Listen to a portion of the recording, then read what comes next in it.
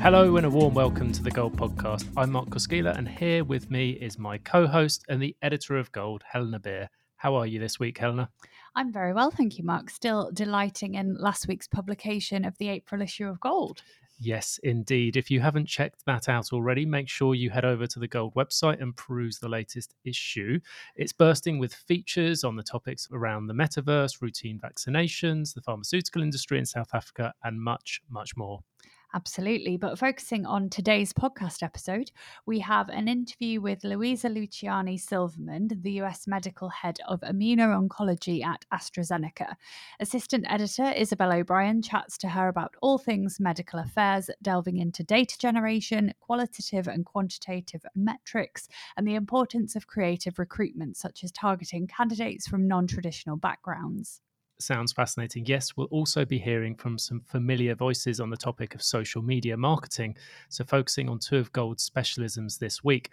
But before all of that, let's kick things off with things you might have missed.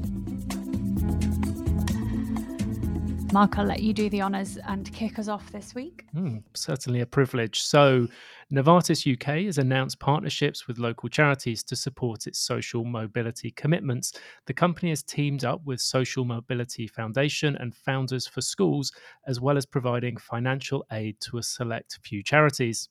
The partnerships focus on Novartis UK's pledge for improved social access and mobility and encouraging people to realise their full potential, regardless of their background or locality.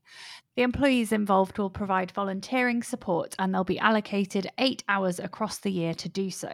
Within this scheme, they'll offer their knowledge and expertise to young people from disadvantaged socioeconomic backgrounds, providing mentoring, general career advice, job application support, and CV workshops.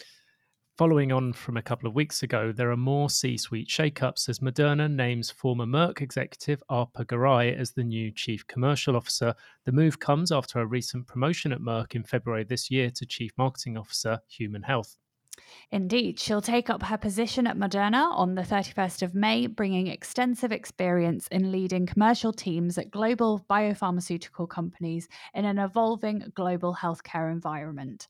Arpa commented that she's grateful and excited to work with an inspiring team and looking forward to building a commercial organisation to bring the transformative impact of Moderna's mRNA science to improve lives around the world across many diseases. And ending on a high, the pharmaceutical industry has had a sparkling review according to the latest Patient View survey on the corporate reputation of pharma during 2021, considering 9 indicators such as integrity, support and services, and patient information. It's a poll that was taken by around 2,150 patient groups between November 2021 and February 2022, focusing on the performance of pharma during 2021. Just shy of 60% of the respondents described pharma's reputation as excellent or good, and that's up 9% from 2020 and up an impressive 22% from 2016. That 2021 figure places pharma ahead of all other healthcare stakeholders for corporate reputation for the first time in the 11 years that Patient View has been tracking its reputation from the patient perspective. And this is largely driven by pharma's response to COVID, as is probably expected. But the survey also highlighted positive attitudes towards pharma's innovation, high-quality product development, focus on patient safety, and having a patient-centered strategy. There was also a belief that pharma could be doing more in some areas, such as transparency, access to medicines, engaging patients in R&D and other areas. So lots of things for pharma to think about. Looking more specifically at individual pharma companies, those ranked in the top 5, according to the patient group survey, were GSK's Vive Healthcare, Pfizer, Roche's Genentech, Gilead Sciences, and Janssen.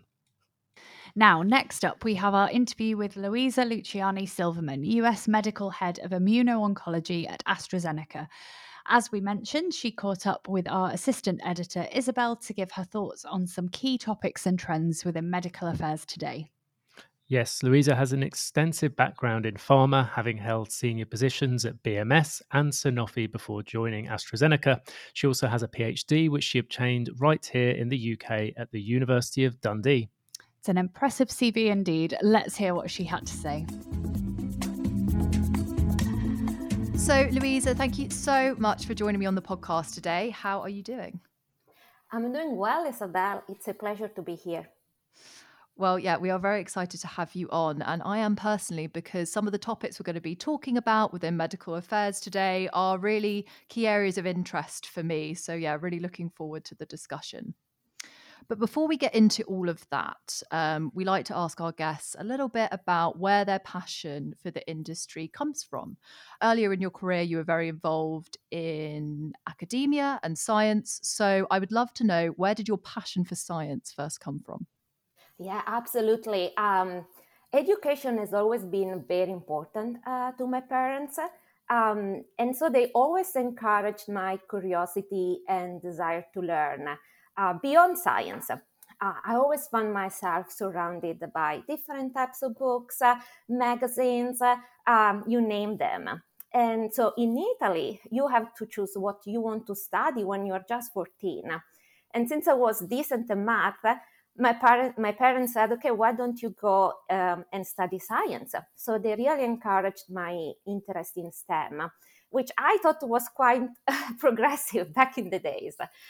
So when I was 17, the last year of high school, I actually had the opportunity to travel to the US and participate in a NASA program.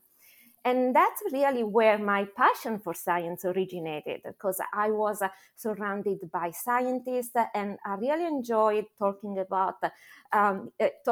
them about interesting ideas. And this is what made me go into the field. However, I quickly realized that although cosmology was fascinating, it wasn't for me. And perhaps given the fact that I lost three of my grandparents because of cancer, when I was 19, I decided that I want to try to find a cure for cancer. And that's where, it was time for me to go to university. And I went and studied pharmaceutical biotechnology.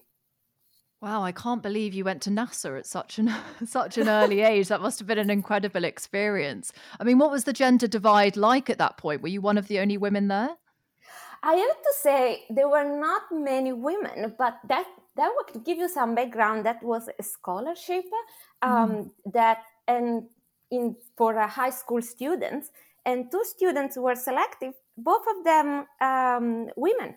But it was really fascinating, and I found myself flowing. I remember I was like drawing craters on Mars. It was and I loved it. But above all, I really loved the passion of people there, and what being part of something bigger than yourself. I can imagine being around people that are really at the top of their game is always incredibly inspiring, I think. Exactly. So you mentioned there that another key motivator was finding a cure for cancer, which is an absolutely incredible ambition, and I suppose led you to working in some of the academic institutions that you did, which was including obviously the very iconic Memorial Sloan Kettering Cancer Centre. Obviously, I know you spent a bit of time here, and it'd be great to hear a little bit about that, but also I'd love to know, why did you decide to leave the lab and join the pharmaceutical industry? Yes. So I have to say my academic career was going pretty well. I did my PhD here in Europe at the EMBL, which is the European Molecular Biology Lab, and then I moved to New York City as Sloan Kettering. And I really felt I was at the top of the game because Sloan Kettering is like the mecca for cancer research. But at the same time, I realized that life in the lab could be quite lonely, and I personally felt removed from patients. In the meantime, I met my husband, and he was asked to move to Australia for work.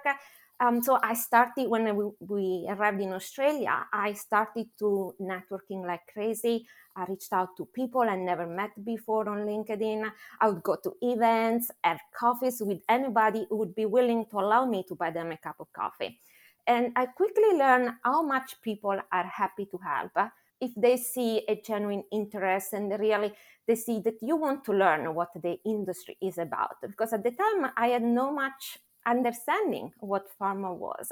I knew I wanted to cure cancer. How can I do it by joining pharma? And so it just happened that because of maybe on my background, I spoke with many people in medical affairs. And what I found very interesting and hadn't fully appreciated until then is just how hard it is for healthcare professionals to stay up to date with the latest data. And so I said, that's something that really resonated with me, to be able to help and communicate science and ensure that doctors understood the data and what the data meant for them and their patients. Yeah, really interesting to hear not only why you joined pharma, but also how you kind of got into the medical affairs side of things. Also love the story of you asking anyone for coffee that would have one. I guess it was the right thing to do Yeah. in Australia. They have such a great coffee culture. Yeah, absolutely. So yeah, you brought up medical affairs there, which is obviously where you are working now, and I'd like to dig into some of that now if we can. So something that's really been in the news recently is real world data and real world evidence. The FDA obviously recently released some new guidance on this. What do you see the value is in medical of real world data and real world evidence for patients in particular? As you can imagine, I'm so excited about this recent guidance released by the FDA. I think it's a great step forward to benefit our patients, because we know that patients enrolled in clinical trials not necessarily reflect the diversity of the real world, given inclusion and exclusion criteria. So this real world data can really help us understand better the patients and develop the trials that can benefit even more patients. And what really excites me of this is how we can it's the great opportunity to now integrate real world data with clinical trials and medical studies in an integrated evidence plan. So in all my career in pharma, what I think one of the main challenges that we face is that perhaps there is not enough coordination across clinical, medical, and our HEOR team when it comes to evidence generation, or that coordination happens too late.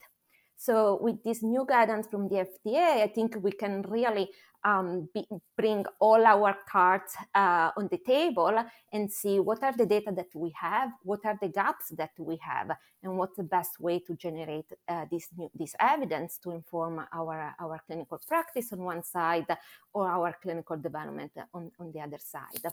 And this is really the bread and butter of medical affairs, that where our playground is the real world. Thank you for that, Louisa. So much potential, I think, as you've really accurately captured. And I like what you said there about the real world being the playground of medical affairs. I think that's quite a nice way of putting it, actually. It also leads me on quite well to my next question, which really is about measuring the value of medical affairs.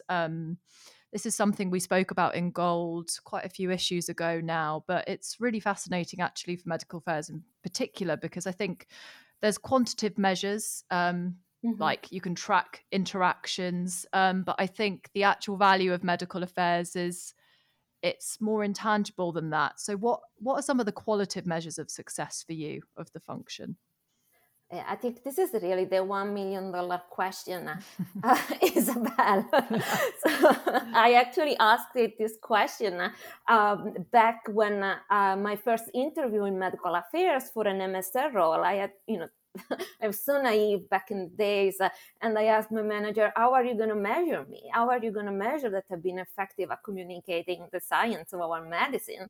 And he's such a smart guy, and has been a mentor all my life. And he told me, well, you will see when it happens. So really, how do we measure the impact of medical affairs? The reality is pharma is a business, and we have to do it. And despite the large investments in medical affairs, and the fact that medical affairs is becoming more and more strategic and externally focused, we really don't see a clear ROI on medical activities, as we see for other functions like commercial and R&D. And there are so many reasons for that, and we need to work within our compliance boundaries. But I think there is also a great opportunity now with the new technology and data analytics to revisit this concept of measuring the impact on medical affairs.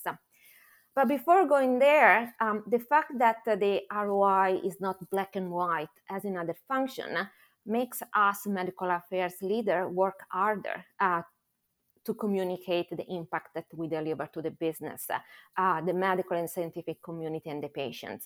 It's almost a triangle, and we need to be able to clearly visualize how our activities are impacting business outcomes and patient outcomes. And this, I have to say, requires a lot of discipline as well as openness to explore data sets that were not in our, that were not in our playground. Go back to what we just talked about. So what I've tried to do in my team is before even going down to the metrics and the KPIs, really we need to start with the problem and where this problem fits into the enterprise priorities. And then we look at, okay, we quantify the problem, we try to understand what's driving it, how big is it, how broad is it. And what's very critical is that we clearly brainstorm how can medical affairs help solve that problem. What is the medical affair contribution? And that brings me to the impact and value. So once we understand what medical affair contribution is, then we say, okay, that's what we're going to do, and that's how we are going to measure success. So it's almost having a conversation upfront, instead upstream instead than downstream. Everything starts from the strategy and say, this is how I am going to solve this problem from a medical affairs perspective, because this is something that just only medical affairs can do. And so far those way probably is not perfect, but it's a way that is helping us to move from just quantitative metrics to a mix of quantitative metrics as well as impact and value. Yeah, and it's so important to have both. And it sounds like you guys are going about it in a very good way, sort of picking the problem, figuring out how medical affairs can solve that problem, and kind of tracking the value from there. I think that makes a lot of sense. So, Luisa, for my second to last question for you, I want to drill down into you as a boss, you as a leader, and find out a little bit about how you nurture your team. So I know you are a really big fan of hiring candidates into medical affairs with non-traditional backgrounds. But why do you think this is important, and what's kind of an example potentially of the value this can bring? Yes, I am a big advocate for hiring candidates with non-traditional backgrounds, perhaps because I have had very good experience with that. But first of all, we really don't have a choice anymore. We have all heard about the great reshuffling, the great resignation, but every industry is trying to find candidates with the great clinical, scientific, and medical affairs expertise. We want people, if you're like me, with data and analytics skills. So really, demand is outstripping supply. So if all we do is to look for candidates with traditional backgrounds, jobs would be open forever.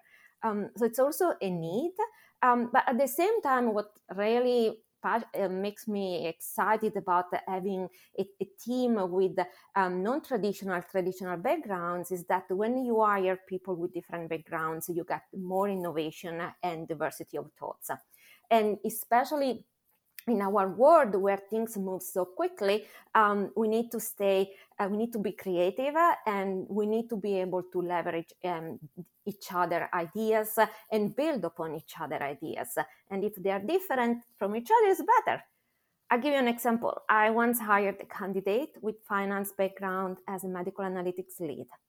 Here is a guy who's really good at modeling financial data for investment banks, and now is modeling MSL call notes to generate clinical practice and scientific insights to help the medical teams build their strategy in medical affairs. So it's really looking at those transferable skills and ensuring that the people you hire have this growth mindset and that curiosity to keep learning. Sometimes you have to take a risk, and I think risk-taking with non-traditional candidates is and can be very productive, kind of what you're alluding to there. One thing I wanted to ask you as well, Louisa, is when these people are within your organization, how do you ensure that they can succeed at the same rate as someone with a traditional background? Yeah, that is an excellent question. I start to talk about development plan from day one, no matter what your background is. And I made really clear what the expectation is. So definitely being transparent on what is expected and how to get there is critical. But also it's about prioritizing and say, okay, those are the 3 things that I want you to focus on now and to master. And those are the 3 things I want you to focus later once you've mastered these. So really being clear on the development plan as well as what to focus on. And the last thing that I've seen works really well when you hire candidates with non-traditional backgrounds is ensuring that they get to know the company and they quickly build a network because it's we work so much cross-functionally. We really need to understand who does what and how those individuals can, and how to work collaboratively. So I always say, I remember when I joined BMS, I said, okay, every day I'm going to meet one new person. So, and that's what I tell my team. Take the time to introduce yourself, understand what other people do, and discuss how you can work together. Yeah, absolutely. I think when you're not from the pharma industry and you come in, it seems very complex and very overwhelming at first. I imagine you had a similar experience, but I like that idea, and I think that will be valuable to people listening. Sort of just get into the organization, talk to people, find out what they do, because the more knowledge you have, the more you can connect that ecosystem and be empowered in your role. So for my final question, and it is time for my final question, we always like to end on a lighter note. So I noticed, Louisa, that you moved to the UK to study in Dundee, Scotland, earlier on in your career.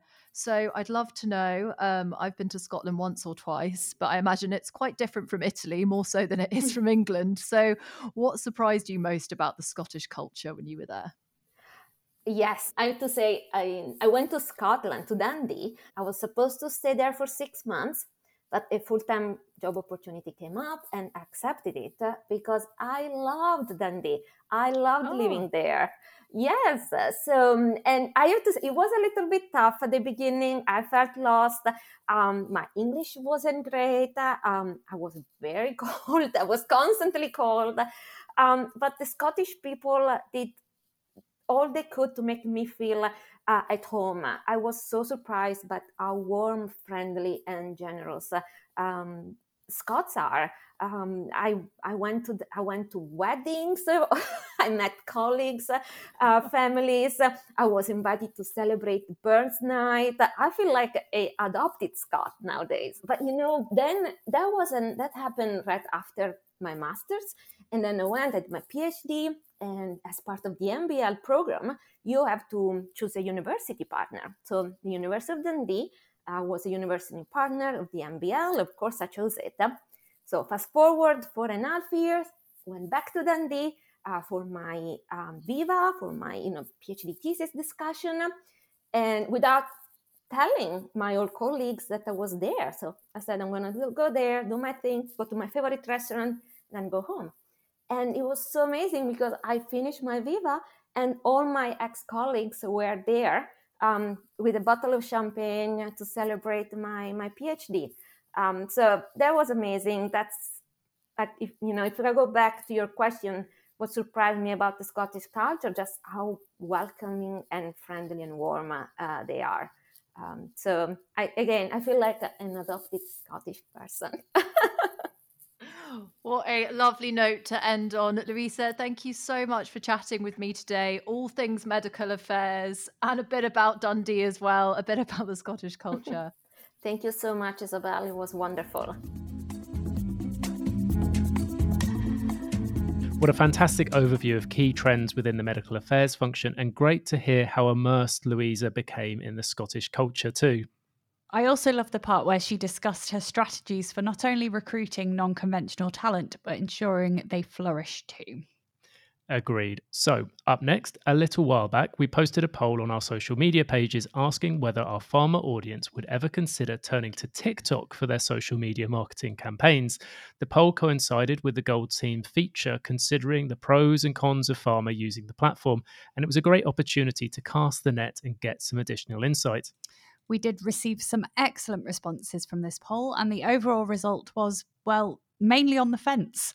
TikTok appears to be quite the polarizing platform. Some people were already using it, others were considering it as an option, and the traditionalists were a hard no. Interestingly, it was a very even split across these three camps. Yeah, that certainly seems to be the case. Following the poll, we wanted to understand the reasons for people's different stances, so we asked some of our respondents to elaborate on their answers. We did indeed, and we received some fantastic comments to share with you on the podcast. So to kick off, one respondent hesitant to commit to TikTok was Jose Guido Avila, Customer Engagement Transformation Lead at Sanofi. Let's hear what he had to say. I think it's not about immediately jumping into the next best thing like TikTok. To answer if I would be open to use TikTok for pharma marketing, I think I would first try to understand and to find out who is my audience, right? Who am I trying to influence? Am I trying to influence HCPs, or am I trying to influence patients, or maybe caregivers? Who is that audience, right? Because in the end, it doesn't make sense to use a platform like TikTok if my audience is not there. Right? So in this case, let me give you one example. If the HCPs that I'm trying to reach are from Generation Z, then maybe they are in TikTok. So if they are in TikTok, then let's use the platform, right? But on the other hand, if I am targeting HCPs that are millennials, maybe we find out that millennials are in Instagram. So in this case, let's go for Instagram. So it's rather identifying where are they so that we can be present in those platforms. Also, the second variable that I would consider is to identify what behaviors these HCPs have in the platform and what content they are consuming. For example, in this case, we continue to talk about TikTok, right? So if we identify that HCPs are in TikTok, but they are not looking for pharma content, and they are more looking for content for their daily lives or things not related to their job, then if we suddenly appear in the platform with an advertisement, then we are going to be somehow invasive, because it's not the moment where they are expecting to be engaging with pharma. And I think then we will be even considered spam. So I think this is the way that we should be working to identify how can we use the platforms to be present in those moments of truth, and then also finally try to identify the influencers in those platforms so that our efforts are more organic and less perceived as an advertisement. Thank you. Some great insights there from Jose, reminding us that we need to make an effort to understand our audience before diving into new platforms. Something I can certainly speak to as a marketing professional. With my marketing hat on, I think I would always consider, is my audience using that platform before jumping in? Absolutely. And it's also, as Jose said, about whether the audience is using that platform for personal or professional purposes as well. Lots of different considerations. And I have to say, Jose's comment on identifying influencers for marketing purposes really stood out. And that sounds like a great avenue to consider too. It's something that Rafael Tillero Calvo, Customer Solutions and Innovation Lead at MSD, also touches on. Well, the world has been forced online over the past 2 years, and as a result, brands have seen the importance of social media, with 57% saying social media has become more important due to COVID-19. However, with the importance of social media on the rise, the more challenges brands face when utilizing the various platforms. My concerns are arisen in many ways and should be seen as a company and pharma marketeer with the following questions. Which platform should I use? Why? How? What is my value proposition and objective? Is my target audience there? Am I ready to pave the way? Take this. Of all social networks, the one that has had the most impact in recent months is TikTok. The Chinese social network is the most downloaded application by far, with more than 1,000 million active users, more than a video platform in every way. So I will give you my 4 reasons why TikTok might be the place to be in the near future for pharma marketing. First, TikTok audience profile active users. 1,000 million of people are already using TikTok in the world in 2022, which means a generous 6th position. 2 out of 10 people use TikTok. These are the figures observed in monthly active users since its launch. Bear in mind these figures.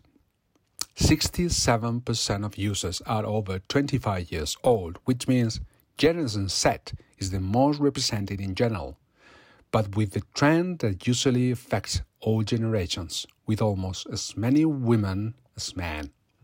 The Chinese platform is in a phase of change and adaptation to a wider audience. Take this. In the US, 47% between 10 and 29 years old. We should be aware of the new trends from Meta and see how the metaverse is evolving to a better immersive and collaborative reality. In Europe, in 2021, there were over 100 million European TikTokers, which is quite a lot. Secondly, the number of downloads of the TikTok app.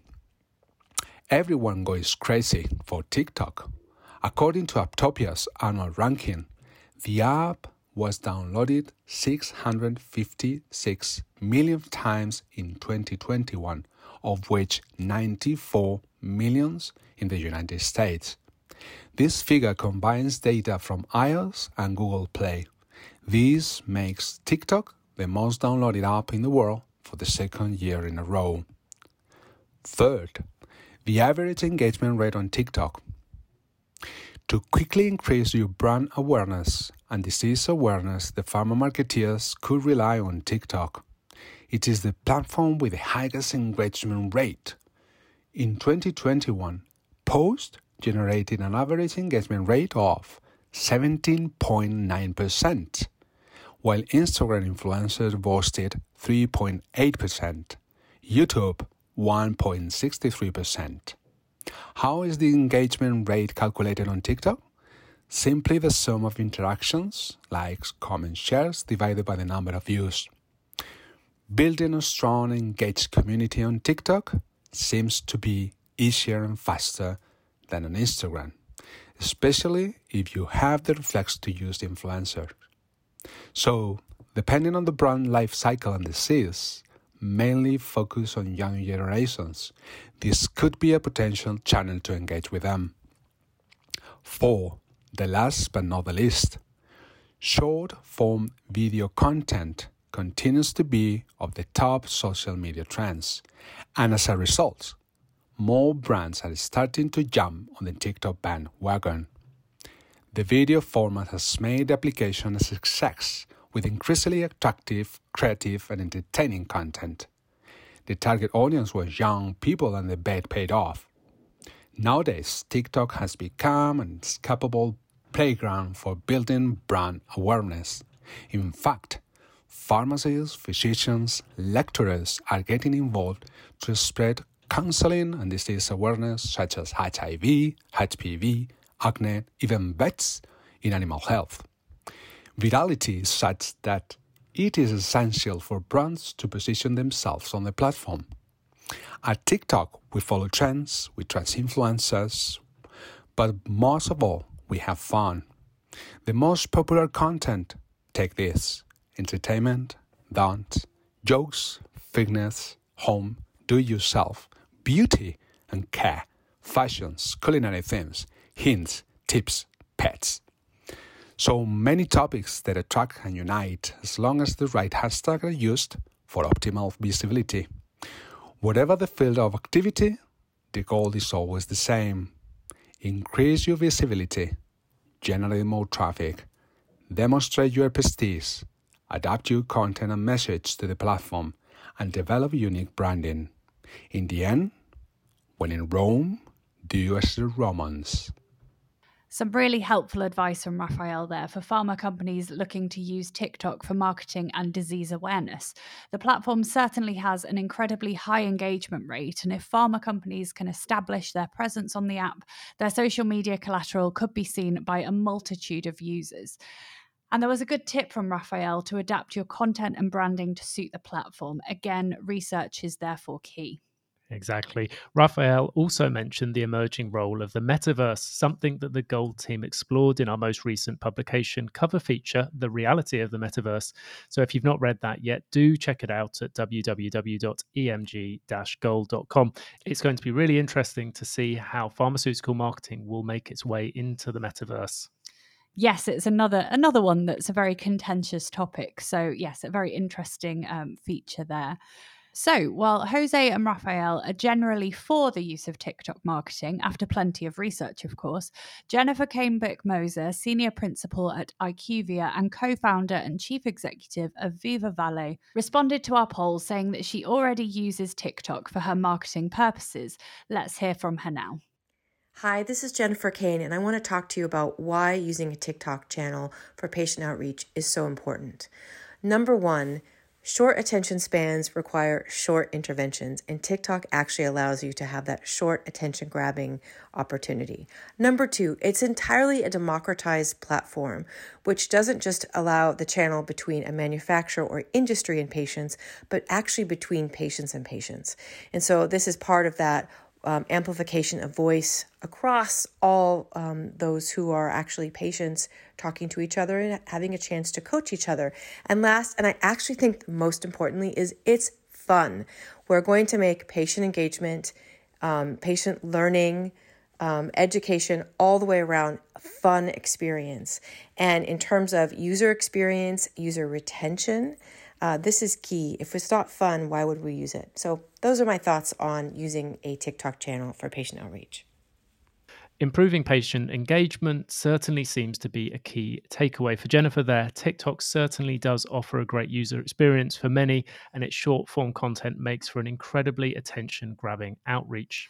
That's right. I especially like Jennifer's comment about TikTok enabling an amplification of patient voice. Having a platform where patients can interact with their peers is so important. And as she mentioned, TikTok seems to be providing that space, at least for some demographics. So, Helena, having heard from our guests, what are your conclusions from this discussion then? I think it's fair to say that there's huge potential, but the pharma industry does seem hesitant to fully accept TikTok as a new social media marketing tool, and perhaps rightly so. Research is vitally important. Pinpointing an engaged audience to target is crucial, and finding the right way to approach the content based on what users really want is also key. Absolutely. And I think it will be good to keep an eye on which companies bite the bullet and make a move into the space in future, and also how companies such as AbbVie and Reckitt, who have already been using TikTok, fare in the coming months and years. To read more on this topic, including more insights from Raphael and details of AbbVie and Reckitt's TikTok ventures, head over to the Gold website to read our latest feature, Time to Turn to TikTok. The link will be in the show notes. And with that, it's sadly time to end today's podcast. Have you enjoyed this episode, Helena? I really have. It's been interesting to hear more thoughts on pharma and TikTok. I'm in the millennial Instagram camp, I have to say, so learning more about TikTok has been great, especially the tips pharma can take away and the research steps they might need to take before venturing onto the platform for their marketing. Agreed. I also loved hearing from AstraZeneca's Louisa Luciani-Silverman and her thoughts on medical affairs analytics, data generation, and creative recruitment. To hear more fantastic interviews just like this one, don't forget to subscribe to Gold wherever you get your podcasts, and why not give us a review while you're there? Thank you for listening, and we look forward to seeing you next week. Take care and bye for now.